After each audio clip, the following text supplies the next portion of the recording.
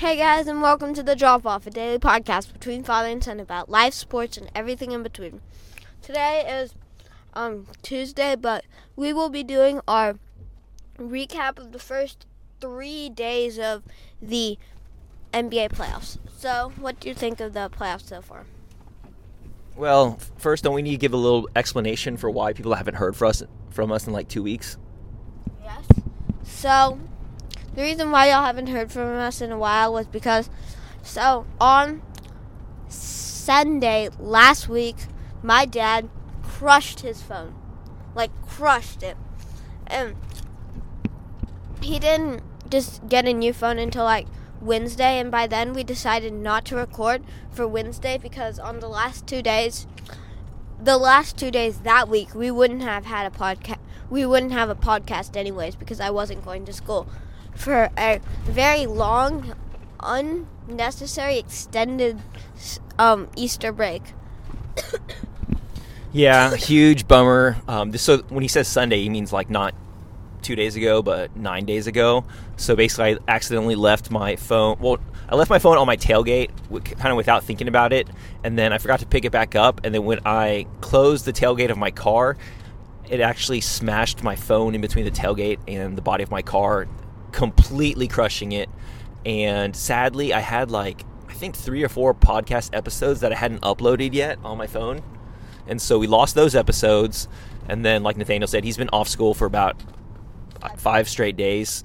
And so today's the first day we're going back to school after Easter holiday. Had a wonderful, wonderful Easter weekend. We did Maundy, Thursday, Good Friday, and Easter Sunday services at our church. They were so wonderful. Thank you so much to all those at the Sanctuary Church who are listening, who helped out and made it such a special and memorable week for all of us. But now we're back, and hopefully we got about 6 weeks left in the semester, and hopefully going to have 6 weeks left of quality podcast programming. All right, kicking it back to Nathaniel. That's late. I need it. Text late, you're right in front of me. But, so let's kick it off with the playoffs. So, on day 1, the playoffs started off with a game between Dallas and the Jazz, right? So let's just talk about the game that we watched. So we watched some of the Celtics-Nets game, and that one was down to the wire. I mean, it was the first buzzer beater ever hit by a Celtics player since 2010, and that was Paul Pierce. So yeah, it was crazy. So around by the end of the third quarter, the Celtics had built up a 13-point lead, but the Nets erased that completely by halfway through in the fourth quarter, and after that it was just back and forth, Kyrie against the Celtics, and it was very fun to watch. Yeah, I would say this is easily going to be the best first-round series of the playoffs. Maybe one of the best first-round series ever. I mean, the truth of the matter is the Nets are not a 7 seed or a traditional 7 seed, right? And it was so confusing that, I don't know if you heard about this. I think you briefly mentioned it to me, but the Las Vegas sportsbooks were so confused about how to treat this game that one sportsbook had actually, you're saying the Nets as the favorite, pretty big favorite too. And another sportsbook at the very same time had the Celtics at the favorite. And that's what sports bettors call free money. Because literally, you could bet on both teams. Bet on the Nets at one sportsbook, bet on the Celtics at other sportsbook, and you are guaranteed to make money. So for about 2 hours, that was the case before. I think it was Caesar Sportsbook that originally had the Nets as the favorite, and so much money started pouring in that they're like, whoa, wait a second, and they ended up changing the Celtics. But if you were lucky, for about 2 hours, you could make I think it was 15% back on your bet, or maybe 8%. So let's say you bet $1,000 on the Nets and $1,000 on the Celtics, you could have made $150, guaranteed, no matter who won. So, and that's a hilarious situation. That doesn't happen very often. I wonder if anybody bet $1 million or something like that because the money was guaranteed. But the game itself pretty much showed why this series is going to be so hard to predict. Because when you have KD and Kyrie on the other team, despite the Celtics being a great team, with a great defense.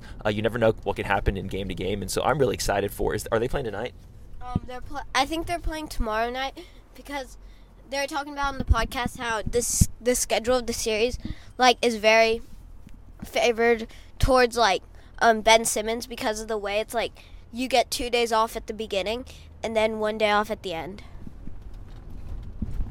Yeah, is Ben Simmons okay? What do you think the chances are actually that Ben Simmons returns in this series? I think that there's a 30% chance that he returns if there's a Game 7.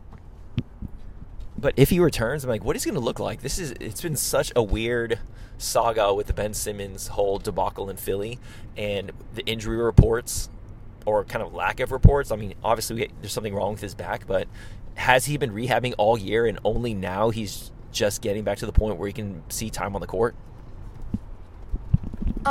If that's true, then I might raise it, but I don't think he would be at a point where he's good enough on defense to contribute and raise it that far enough to beat the Celtics. Yeah, I mean, he would be if he is healthy though, he would be a great option to put on Jason Tatum for defense. What about other games? Thoughts on other games or other matchups that we've seen? What do you think about that Timberwolves kind of surprising upset of the Memphis Grizzlies? We saw that the Grizzlies were the number 2 favorite in terms of all the series, the second biggest favorite, but they ended up dropping Game 1 in Minnesota. Are you hitting the panic button if you're the Grizzlies? Well, I'm cheering for Minnesota because if they win, I sell $500 cards. So, I'm definitely cheering for the Grizzlies, but or the Timberwolves. So, I'm just hoping for a good series, and I think that Minnesota could really cause problems for Memphis. I mean, Patrick Beverley, in the other podcast we were listening to, Ja Morant got injured all 4 games this season, and I think it's going to be a really good matchup. Yeah, I mean, Anthony Edwards just exploded, and basically, Memphis might not have any answers for Anthony Edwards. I mean, he said, I think they said that he's had basically Memphis' number the entire season, and it really seems like he's kind of stepping into his own. He's not afraid of the moment, so he had a huge playing game, huge game in Game 1. And so it really seems like he's kind of taken over as kind of the main offensive engine of their team, and Kit Kat's kind of in a more complimentary role.